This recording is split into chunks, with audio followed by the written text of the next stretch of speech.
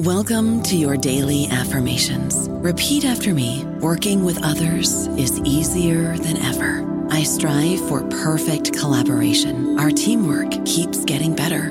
Yeah, affirmations are great, but Monday.com can really get you the teamwork you desire. Work together easily and share files, updates, data, and just about anything you want all in one platform. Affirm yes to start, or tap the banner to go to Monday.com. Hey guys, it is Ryan. I'm not sure if you know this about me, but I'm a bit of a fun fanatic when I can. I like to work, but I like fun too. It's a thing. And now the truth is out there. I can tell you about my favorite place to have fun. Chumba Casino. They have hundreds of social casino style games to choose from with new games released each week. You can play for free anytime, anywhere. And each day brings a new chance to collect daily bonuses. So join me in the fun. Sign up now at ChumbaCasino.com. No purchase necessary. VGW Group. Void where prohibited by law. See terms and conditions. 18+. Hello, everybody. This is Marshall Poe. I'm the editor of the New Books Network, and I'd like to tell you that we have a new and improved website. It has two new features that we think you'll love. One of them is a vastly improved search engine, so that when you type in keywords, you'll get a bunch of episodes really quick. The other is the ability to create a listener account. And in that listener account, you can save episodes for later listening. So you can create a kind of listening list. We think these features are neat and we think you'll enjoy them. Please visit the site today. Welcome to the New Books Network. Hello everybody and welcome back to the New Books Network. I'm Kai Wortmann, working in philosophy of education at the University of Tübingen in Germany. And I'm here today with Gert Biesta, who is Professor of Public Education at the Maynooth University in Ireland and Professor of Educational Theory and Pedagogy at the University of Edinburgh, UK. We want to talk about his new book, Obstinate Education, Reconnecting School and Society. In this book, Gert argues that education has the duty to resist in order to contributing to emancipation and democratization. The book brings together papers written over the last 15 years by a prolific and outstanding writer, so that the book won the annual book award from the Philosophy of Education Society of Australasia last year. Obstinate Education consists of 9 chapters packed with various lines of arguments, which were always a pleasure to follow. So I'm really happy to have the author here. Gert, welcome to the New Books Network. Thank you very much, Kai. Before talking about the book, can you maybe start off by telling us what brought you into educational theory? I can do. I've always been interested in education already as a child, which some people might find weird, but I come across other people who also have had this fascination for a long time. I ended up, through interesting turns in my own life, as a teacher of physics in health education, which I did for about 10 years. And then I went to evening university to study, in German it's pedagogy. And I thought I would specialize in theory curriculum and instruction. But I found that so superficial that I ended up actually focusing on the theory and philosophy and history of education, simply because there was much more depth in the discussions in that area.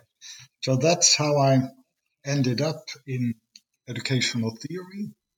And I still enjoy the theoretical questions, but over the years I have found that they also are really relevant for educational practice. So I always try to connect as much as I can with people who work in schools or in curriculum development or in policy. And there I see that theoretical work actually makes sense and makes a difference. That's probably the story so far. Yeah. Maybe we can begin with the title of your book. What does it mean for education to be obstinate? I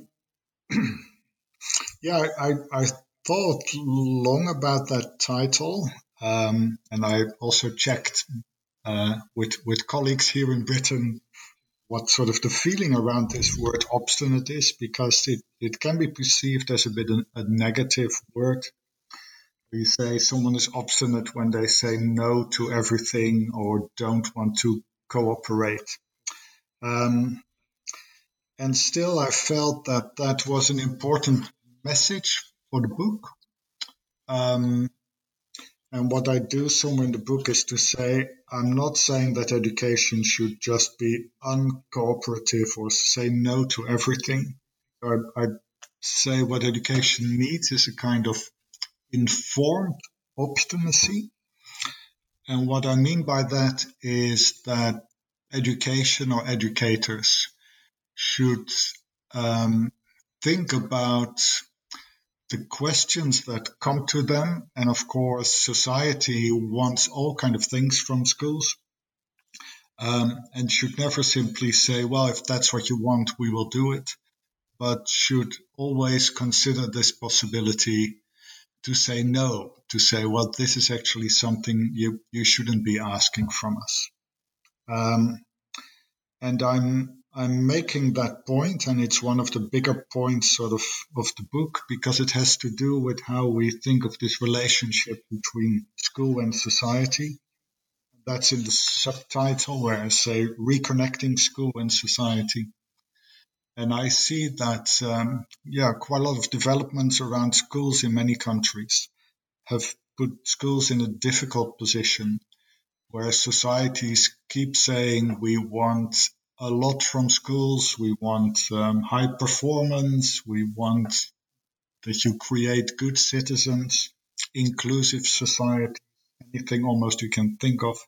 And schools are constantly put under pressure to do all that. And I see schools suffering from that, teachers suffering from it, students suffering from it.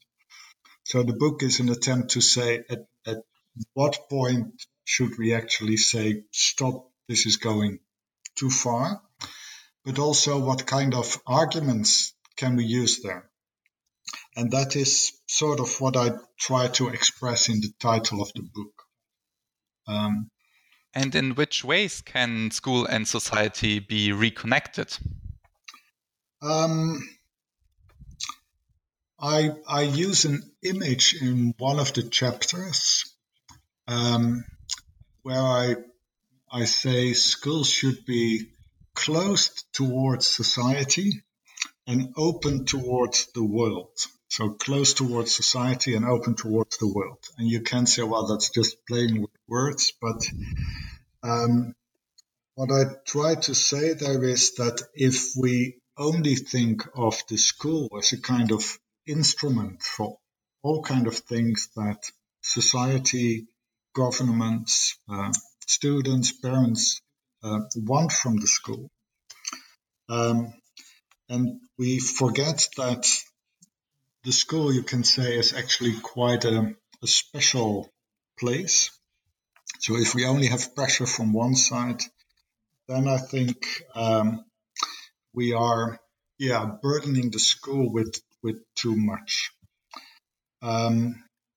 In other work, I talk a bit more about this by saying the school actually comes out of two histories, and that may be helpful here. On the one hand, you see, and you can read many history books about that when societies become more complex, complicated, that the new generation, children and young people, cannot pick up everything they need to know and be able to do by just hanging around. So if a society is just agricultural, you grow up on a farm and you just go with the daily work there and you become a farmer and you don't need official schooling for that. But when work moves to factories or to offices, then you can say society becomes a bit, disconnected. And then when you grow up as a child, you can no longer simply experience all that. And that is one reason where schools begin to emerge, where societies say, okay, we need to make sure that we have institutions that prepare children and young people for the future. Now, in that history, you can say the school is there to do a job for society, to qualify young people, to give them orientation. And that also gives society the right to look at the school and say, schools, are you doing this job well? So that's entirely legitimate that society asks that question to the school. But then I suggest that there is a second history of the school, and you can actually find it in the Greek word for school, skole, which actually means free time, or you can say unproductive time, or time that is not yet claimed by someone. And I find that a really interesting idea as well, where you say, well, in order to grow up, in order to meet yourself, in order to meet the world, you need time. And you don't need a lot of pressure and constant surveillance. And you can say that's the other history of the school, where we actually give time to the new generation to come into the world. What I see is that education is currently out of balance. It pushes far too much on that first history. It says the school is just there to do what society needs. And it forgets the importance of this second history, where we say we need to slow down, we need to give time, we shouldn't constantly be monitoring young people in order so that they can arrive in the world, you could say. And in response to those two histories, and I think the imbalance that we're experiencing a lot, I'm saying actually schools should be a bit close towards society, not simply accept all these requests and desires and expectations, a bit of a distance, so that actually we can open the world for students, and that needs time. So that's how I try to look at this way of reconnecting school and society. And the term obstinate then also refers to saying no to the requests of of too many requests from the first history, and trying to be passionate also about the second and bring this to the forefront. Yeah. Okay. So it's indeed saying no to too much from that first history. So that first history is entirely justified and legitimate, but it has become too big. And then you say, to say no there is because you say yes to this other thing that schools also need to do, to give children and young people time to arrive in the world. Right. You also write that there are attempts to domesticate education, whereas you also argue for a kind of public education. Does this also have to do with these two stories? Yes. So again, you can say, to domesticate, that is to try to bring the school under control. And I see that a lot. I see many countries that suffer from PISA statistics, and they then think, our country is too low in the league table, and we need to go up in the league table. It completely makes people forget what school is also about. So I forgot the line of your question. Sorry, can you go back to the term public? What then if you say no to parts of the requests from society, how then would you perceive of public education? So again, an image I use also in the book is to say all these expectations about the school run the risk of turning the school into a shop, where you say, okay, the school has customers, parents, students themselves, business, government, anything you can think of, and they just go to the shop and they say, we want this from you and we want this from you. And if you begin to think about the school in that way, as sort of an economic transaction, then the school becomes a a private institution, or it becomes an institution that just needs to serve private interests. Or indeed economic interests. Yes, yeah, they can become economic, but there are also parents who say, we want a school that gives our children exactly the values that we find important. Okay, Know what our values. So it's also in terms of values. You see that some parents say, we don't want school to raise any difficult questions about identity or culture or religion or whatever.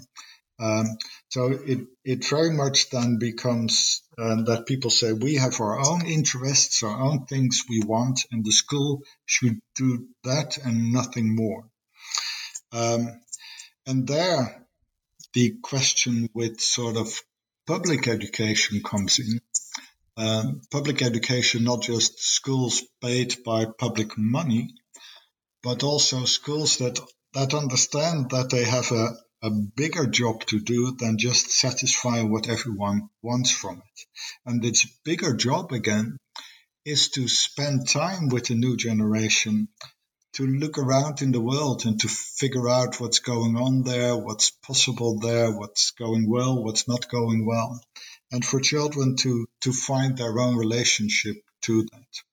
And you can say that is a public task, because it's not simply saying, let's just give what people ask from the school, but it's to say, as a society, we need to have this opportunity. We need to create this opportunity for the new generation to look at the world, meet themselves in relation to that.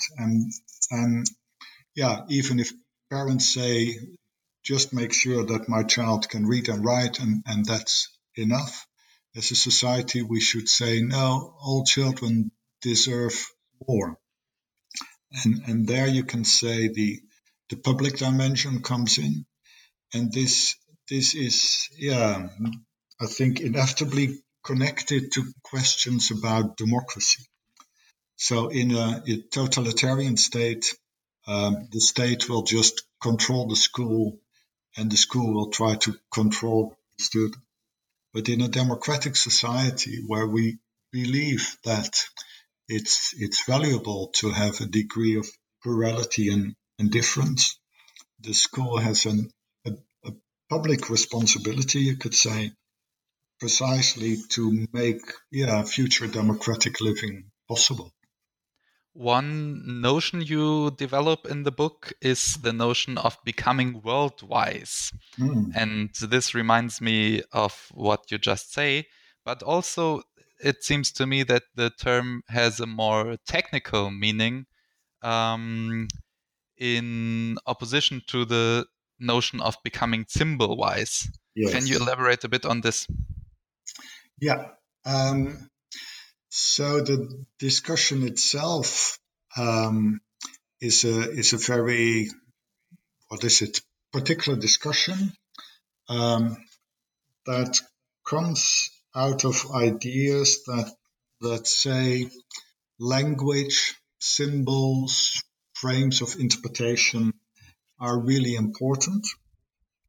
And people who work in thinking about that, they say we should not just give students sort of the knowledge to look at the world or at situations from different perspectives, but we should also help them to see what perspectives actually are. And this is the idea that education should help students to become symbol-wise, to understand that when you look from, say, a Western perspective, the world looks very different than when you look from an Eastern perspective, or that when you engage with the world from a secular perspective, things turn out very different than when you look from a religious perspective. And the idea of symbol wisdom is that you also understand what these perspectives do. And the discussion I try to get into in that chapter is to say, that's fine, but maybe it's still not enough. And then I play with the difference between, you can say, symbol wisdom and world wisdom. Where with becoming world-wise, I'm trying to say, living a human life is not just a matter of having all kind of perspectives and understanding how all these perspectives work, because that kind of discussion is never ending. But you can say at the same time, the world goes on, and irrespective of our perspectives, we find things in our life, questions, situations, appeals that we need to respond to. And I think to be open to that as well, and probably also to see that living a human life is not just a question of finding a perspective on the world, but actually to engage with what, I would say the world throws at you. That still requires something else. And that's what I try to hint at with saying it's wonderful if people are symbol-wise, if they understand that, that people have very different perspectives and outlooks on the world. But beyond that, there is still the ongoing challenge to engage with what the world throws at us. And that has something to do with being world-wise, you could say. Can you maybe offer an example for what the world could throw at us and what then world wisdom would consist in?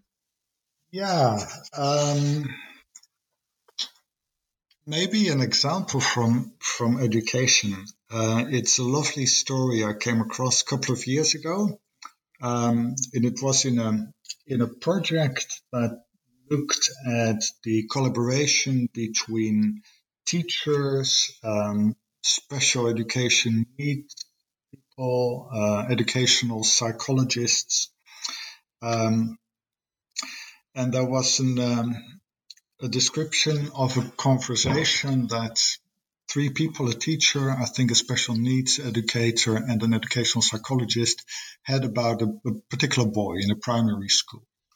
And the educational psychologist had done all kind of tests in order to find what was wrong with the boy or what the problems were. The special needs teacher also had done all kind of things, and they were talking about this. And then the psychologist said, I think that sort of the diagnosis with this boy is this, and this. So he came with, psychological symptoms, you could say. Probably it had something to do with attention deficit, because that was quite popular at the time. The special needs teacher said, when I look at it from my perspective, I worked with the boy and did some tasks and can do that, and there he has some problems. The teacher also spoke about what she saw in the classroom. And you can say this is an interesting example of then three different perspectives on the same boy. So that already shows that we can have very different perspectives on the same reality. In this case, a psychological, a special needs, and a teacher perspective. What was also interesting in that conversation is that at some point they said, this diagnosis looks right from the psychologist, and that the special needs teacher, that they also agreed, these are things the boy needs to work on, and here things are fine, but that's really an area of concern. And then almost towards the end of that conversation, I think the psychologist said, okay, so we agreed that this boy needs to be taken out of the classroom and needs to get special treatment. And at that point, the teacher said, no, not at all. He is just a lovely boy to have in the group, and I don't want him to leave. And for me, that's a nice example that on the one hand shows that we can have these different perspectives, that these perspectives make sense, but that the question what we do doesn't follow from a particular perspective. So these people agreed that what the psychologist said was right and what the special needs teacher said was also correct. And still the teacher said the conclusion is not to take this boy out of the classroom and start sort of treating him with all kind of special interventions. She said he's a lovely boy in the group and he's really important for what is possible in the group. And that's where we will continue to work with him. So you can say there were three people who were, first of all, symbol-wise. They really understood different ways of looking at the boy. But I would say the teacher was world-wise to say all of these diagnoses are true, but still my responsibility is for this boy to just be seen as a normal boy in a normal classroom and not become a special case that needs treatment. So that's one way to say that's where being world-wise and meeting that situation really, shone through, I would say. I don't know about you, but I'm very busy and I don't have a lot of time to cook. That's why I subscribe to Factor. Eating better is easy with Factor's delicious, ready-to-eat meals. Every fresh, never frozen meal is chef-crafted, dietitian approved, and ready to go in just 2 minutes. You'll have over 35 different options to choose from every week, including Calorie Smart, Protein Plus, and Keto. These are 2-minute meals. Factor meals are ready to eat and heat, so there's no prepping, cooking, or cleanup needed. They're flexible for your schedule. Get as much or as little as you need by choosing your meals every week. Factor is the perfect solution if you're looking for fast, premium options with no cooking required. Sign up and save. We've done the math, and this is important. Factor is less expensive than takeout, and every meal is dietitian approved to be nutritious and delicious. Head to factormeals.com/NBN50 and use code NBN50 to get 50% off. That's code NBN50 at factormeals.com/NBN50 to get 50% off. One way to look at the story would also be that, well, that was just the symbol wisdom of the teacher, right? There were 3 different symbol wisdoms, and I still don't quite get the difference between the specific perspective of the 3, and then your judgment or interpretation that one of this is something else, but world wisdom, not just symbol wisdom. You're right, and you can say that's that's probably what I find frustrating about talking, even in terms of symbol wisdom, because you can say, that's still another perspective. End up talking about perspectives, and probably what I saw in the teacher is that she said, all that comes out of these perspectives is true, but I feel that this boy needs something else, so he shouldn't become, you can say, an object of all these interventions. And I felt that, so I would read the situation by saying the teacher responded to something else. But you can say that makes this teacher into a good teacher, because this teacher sort of gets it that we should never reduce students to a particular diagnosis. But I felt that, quite powerfully, she said to these specialists, look, what you say is true, but still I feel that the implications we draw from that have different. But I agree, it's a subtle difference, but for me it's somewhere there. So I found several big lines or themes in your book. As I said, the book collects papers written for all kinds of purposes in books and journals and so on. But I felt that at least 2 themes run through them, apart from what I already touched upon. One was the idea of network. and relationality. How would you relate this notion to the two stories, or the overall aim of the book of Reconnecting School and Society? There is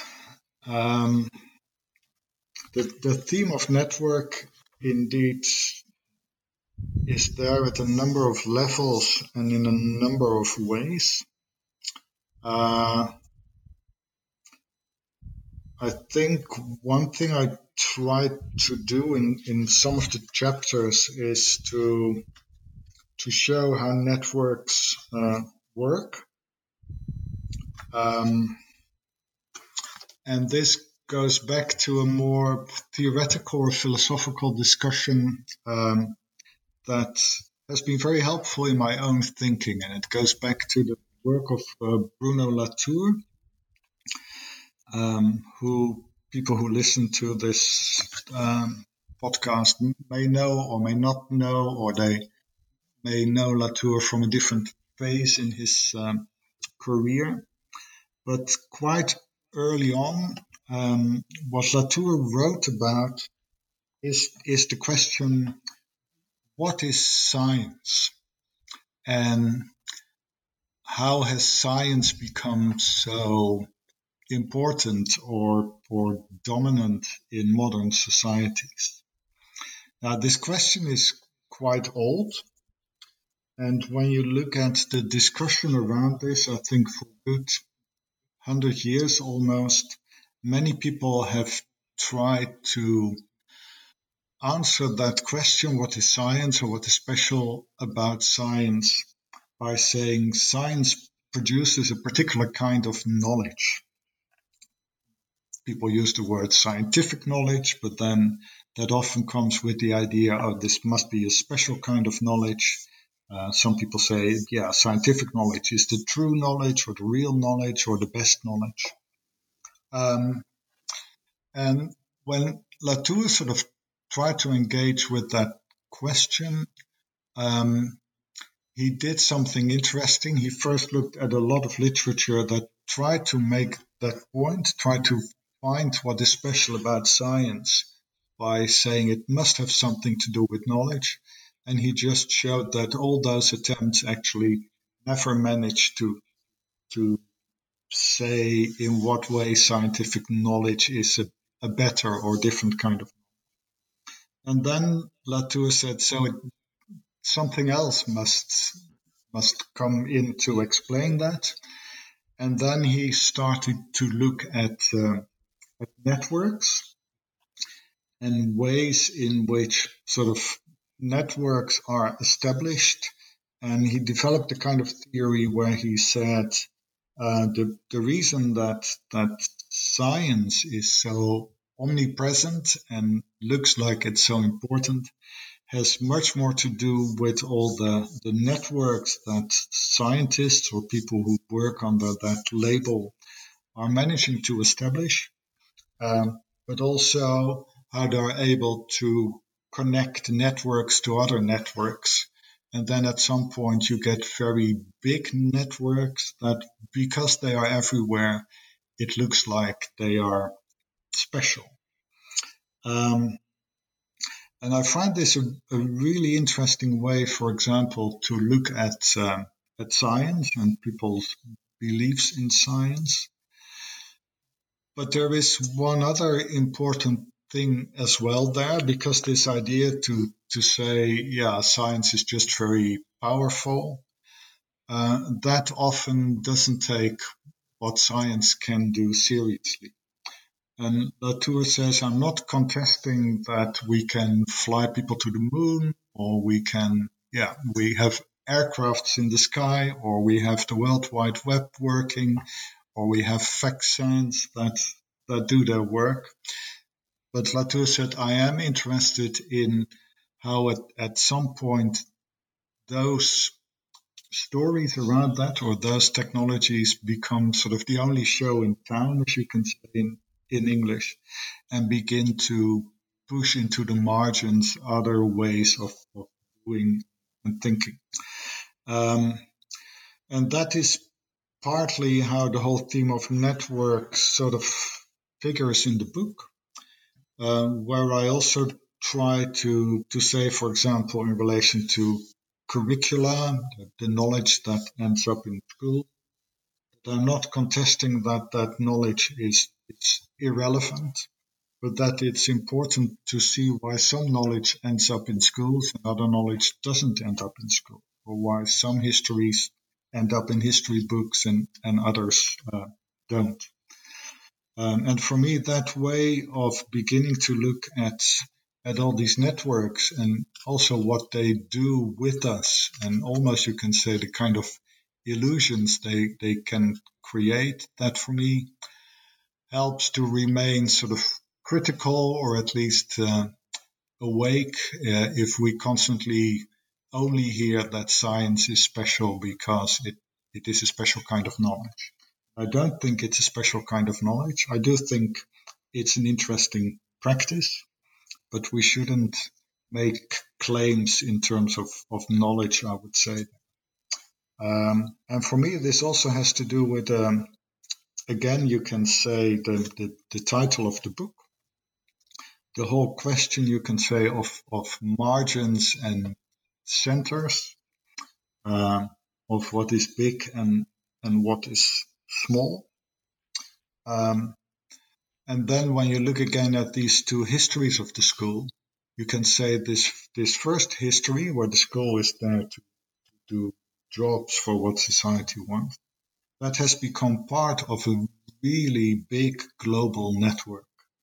So it's not just an idea, but it's, for example, connected to a lot of measurement and statistics about schools.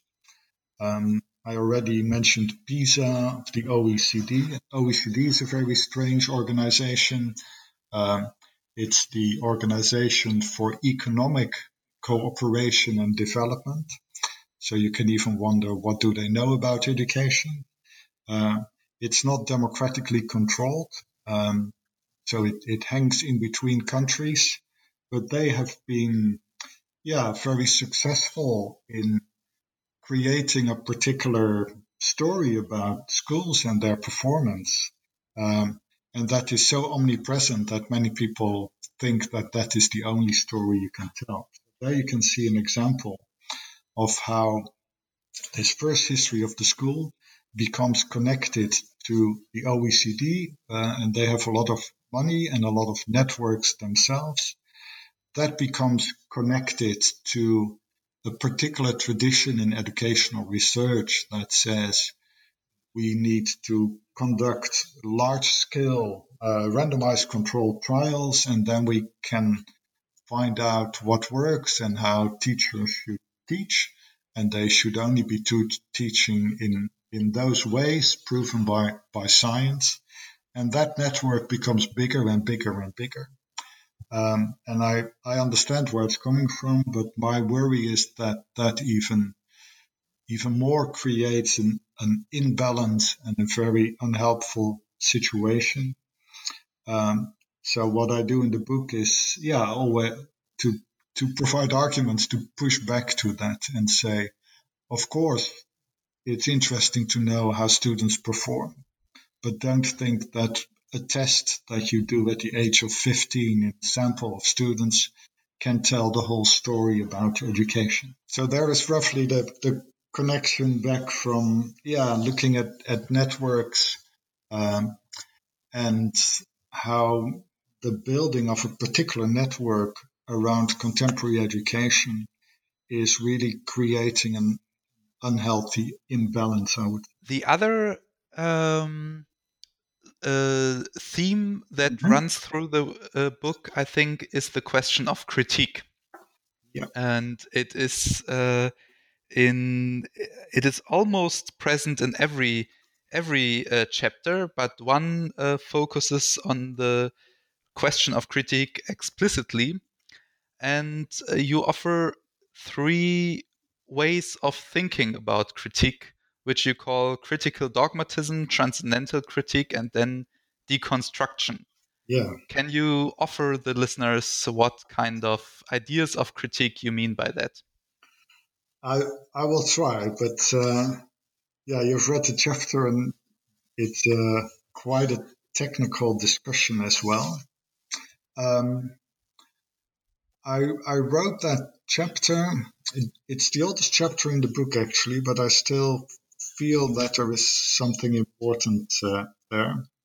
I wrote it at the time when there was quite a big movement around critical thinking in education. And I think the idea of critical thinking is still there. I encounter it an awful lot in higher education, for example, where it's constantly said, we need to help students to think critically, but also in school education. And that sounds nice, but then when you begin to ask what actually is it to think critically, it quickly becomes more complicated. And what I do in this chapter is partly to analyze discussions around critical thinking, but also to show that there are three different ways to engage with that question of what it means to be critical. One I call critical dogmatism, and it's not a term I've invented, so it comes out of the literature.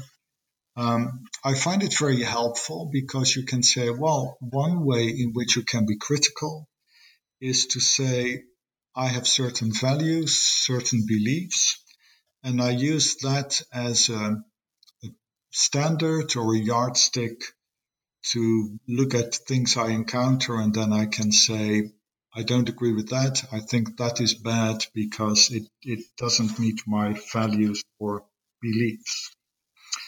And of course, that's not unimportant, because we can say in the kind of societies in which we live that these are democratic societies. And we can have all kinds of reasons for valuing democracy. And then we can look at other societies and say, I don't think that society is really democratic.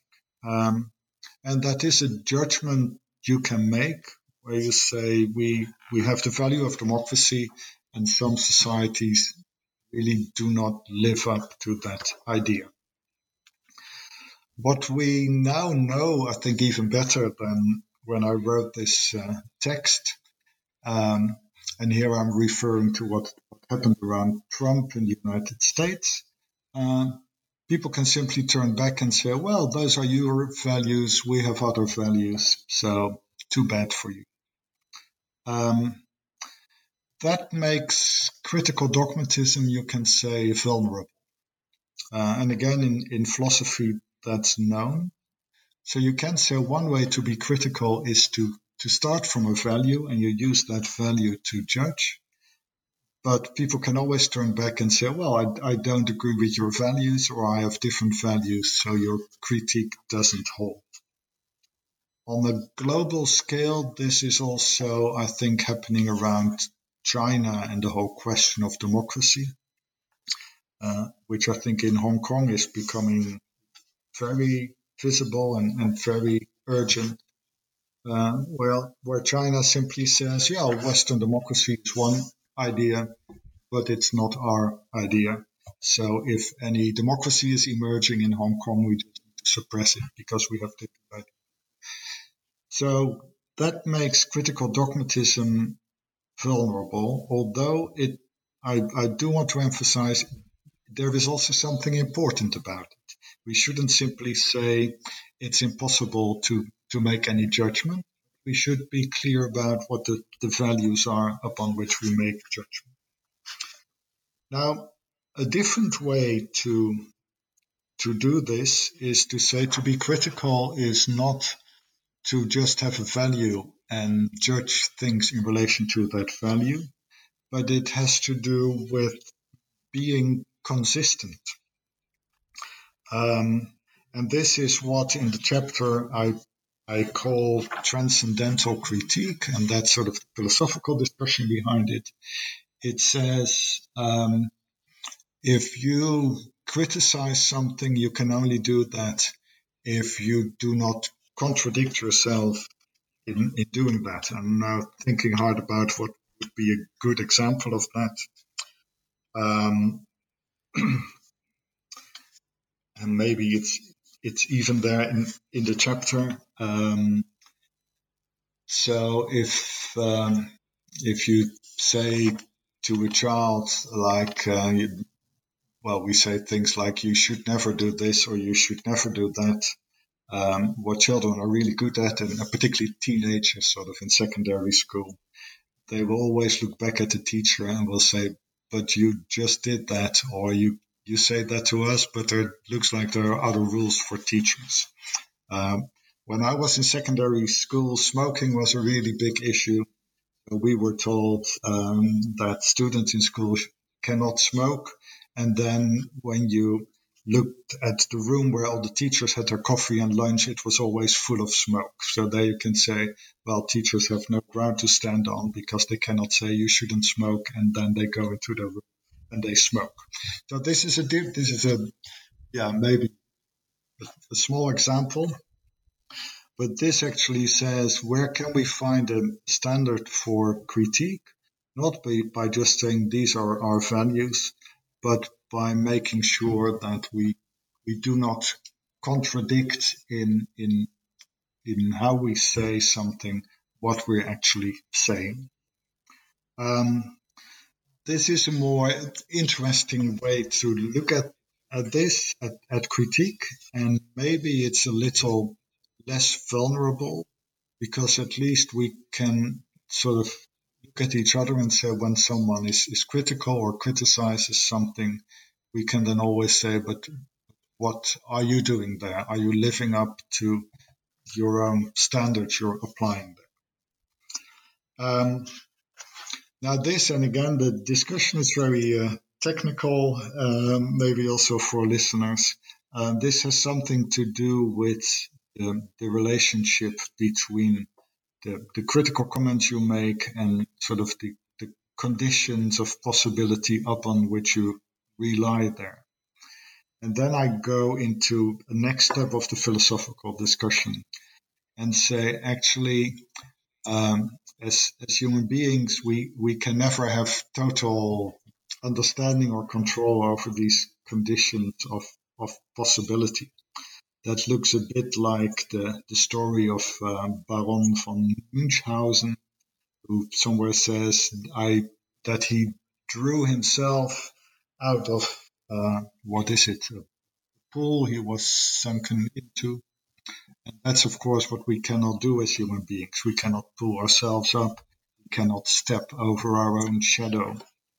And out of that, then a different way to look at the whole question of critique sort of emerges. And this comes out of French philosophy and Jacques Derrida, and the idea of deconstruction that actually says we can never sort of be in total control of what we are criticizing. There is always a gap and always an opening.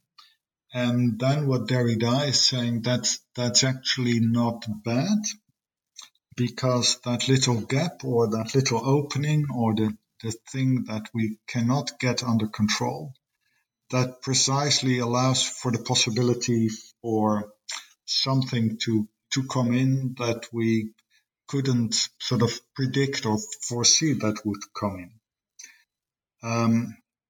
And then Derrida says to always keep the door open, you could say, for what we cannot imagine that may happen. That is a question of justice. And there Derrida says this is an important and different way to think about what being critical means. Precisely not to say to be critical is to think that we can sort of get everything in control, but with this image of saying actually to be critical also means to always leave the door open, because other things may arrive and emerge that we can not yet foresee. And that's sort of what I try to do in that chapter, to start with saying critique can be very powerful and very strong, but actually when you look at the position out of which we do that, that position is quite vulnerable. And in a sense, turn that on its head and say that vulnerability means that we should always be open to be surprised, because these surprises, the things that escape our control, could actually be very good and worthwhile.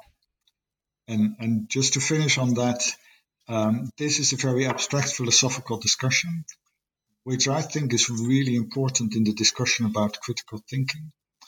But there is also an educational point in it, because this image of leaving the door open to something new that may arrive, for me, that is also about children being born in the world.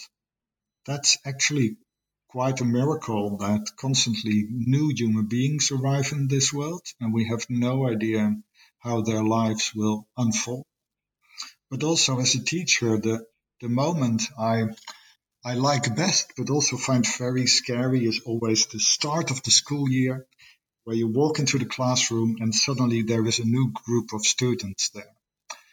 And that is also that same moment where you don't know who these people are, they don't know how their life will unfold. And to be open to that newness, for me, also speaks to this whole question of critique. That's a long answer, but that's roughly what I try to do. For me, I also thought while you were explaining this about the second story, because the second story of the school, of course, also needs a claim that there is the potential of something new and unforeseen, Absolutely, which cannot be controlled and requested from outside, but just can emerge within the school if you give children and teacher free time. Yeah. And then I always sort of add to that. So I think you're absolutely right in making that connection. It is really important that we give time and provide opportunities for things to emerge and for human beings to emerge. That doesn't mean that everything that emerges there is simply fine. That, I would say, is a romantic idea of education, where you just say, oh, because it comes from the child, it must be good.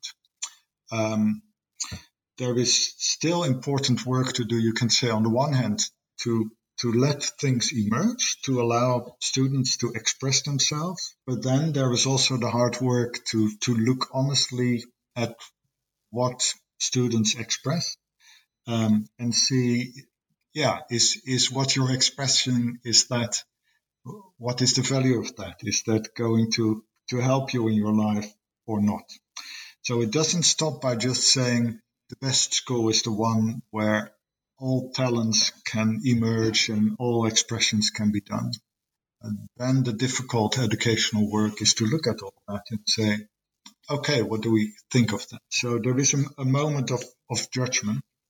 And there are forms of, I would say, extreme child-centered education that just say everything that comes from children is good. That's an educational disaster as well.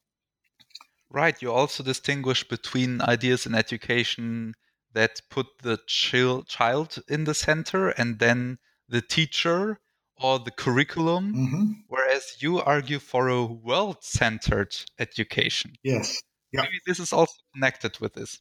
Yeah. So, education that's only top-down, that only says teachers should be in control and students should do what teachers say and they should follow the curriculum. That's not real education, because that gives no opportunity for voices of students at all. But the solution for that is not to say, let's just all these voices emerge and let's make that into one big sort of expression. That's why I really don't like schools that say, if you send your child here, we will make sure that all their talents will develop. And this is this idea of world-centered education, because of course, children come with new talents, with new ideas, with new initiatives. And to figure out what's of value there, these initiatives need to meet the world, you could say. And therefore, I would argue that the real orientation for education should always be this encounter with the world, with the material world, with the living world, with the social world, in order to see of all these new things that the new generation brings into the world, which ones are of value and which are not of value. And that's difficult educational work, but I feel that there precisely we need education. Well, Gert, we've taken up a lot of your time. My last question is, what are you currently working on? Yes. Next month from when we are recording this, so that's in July, another book will come out, which indeed has the title World-Centered Education. Oh, what a coincidence. Yeah, so maybe we need to have another conversation at some point in the future. So that's where what I've tried to do is to make this point about the importance of the world in education in the best way I can. And so I'm still quite full of that book because it's all quite fresh and new, and I'm just curious to see what readers will think of that. And for me, that idea of world-centered education is also really to move beyond all these strong voices that say education should be curriculum-centered. It's just about getting the curriculum in the student, and we need a lot of cognitive science or neuroscience to do that. For me, that's just too limited. But as I said before, I also remain worried about too romantic sort of child or student-centered conceptions of education that forget sort of the reality check, as I call it. So with that book, I try to do that. And interestingly, that also brings me back again to the whole fascinating question of teaching and teachers. And I think that's where I currently am, trying to get as closely as possible to, what the special nature of the work of teachers is and why we really need to support that. So that's where my current work is, and I'm enjoying doing that in sort of theoretical explorations, but also as closely as I can to teacher education, which I think is an important field. So that's roughly where I am today. That sounds very fascinating, and it indeed sounds like a continuation of many topics we touched upon today. Yeah. Thank you very much for joining me on the New Books Network. You're very welcome. Thanks very much for the opportunity.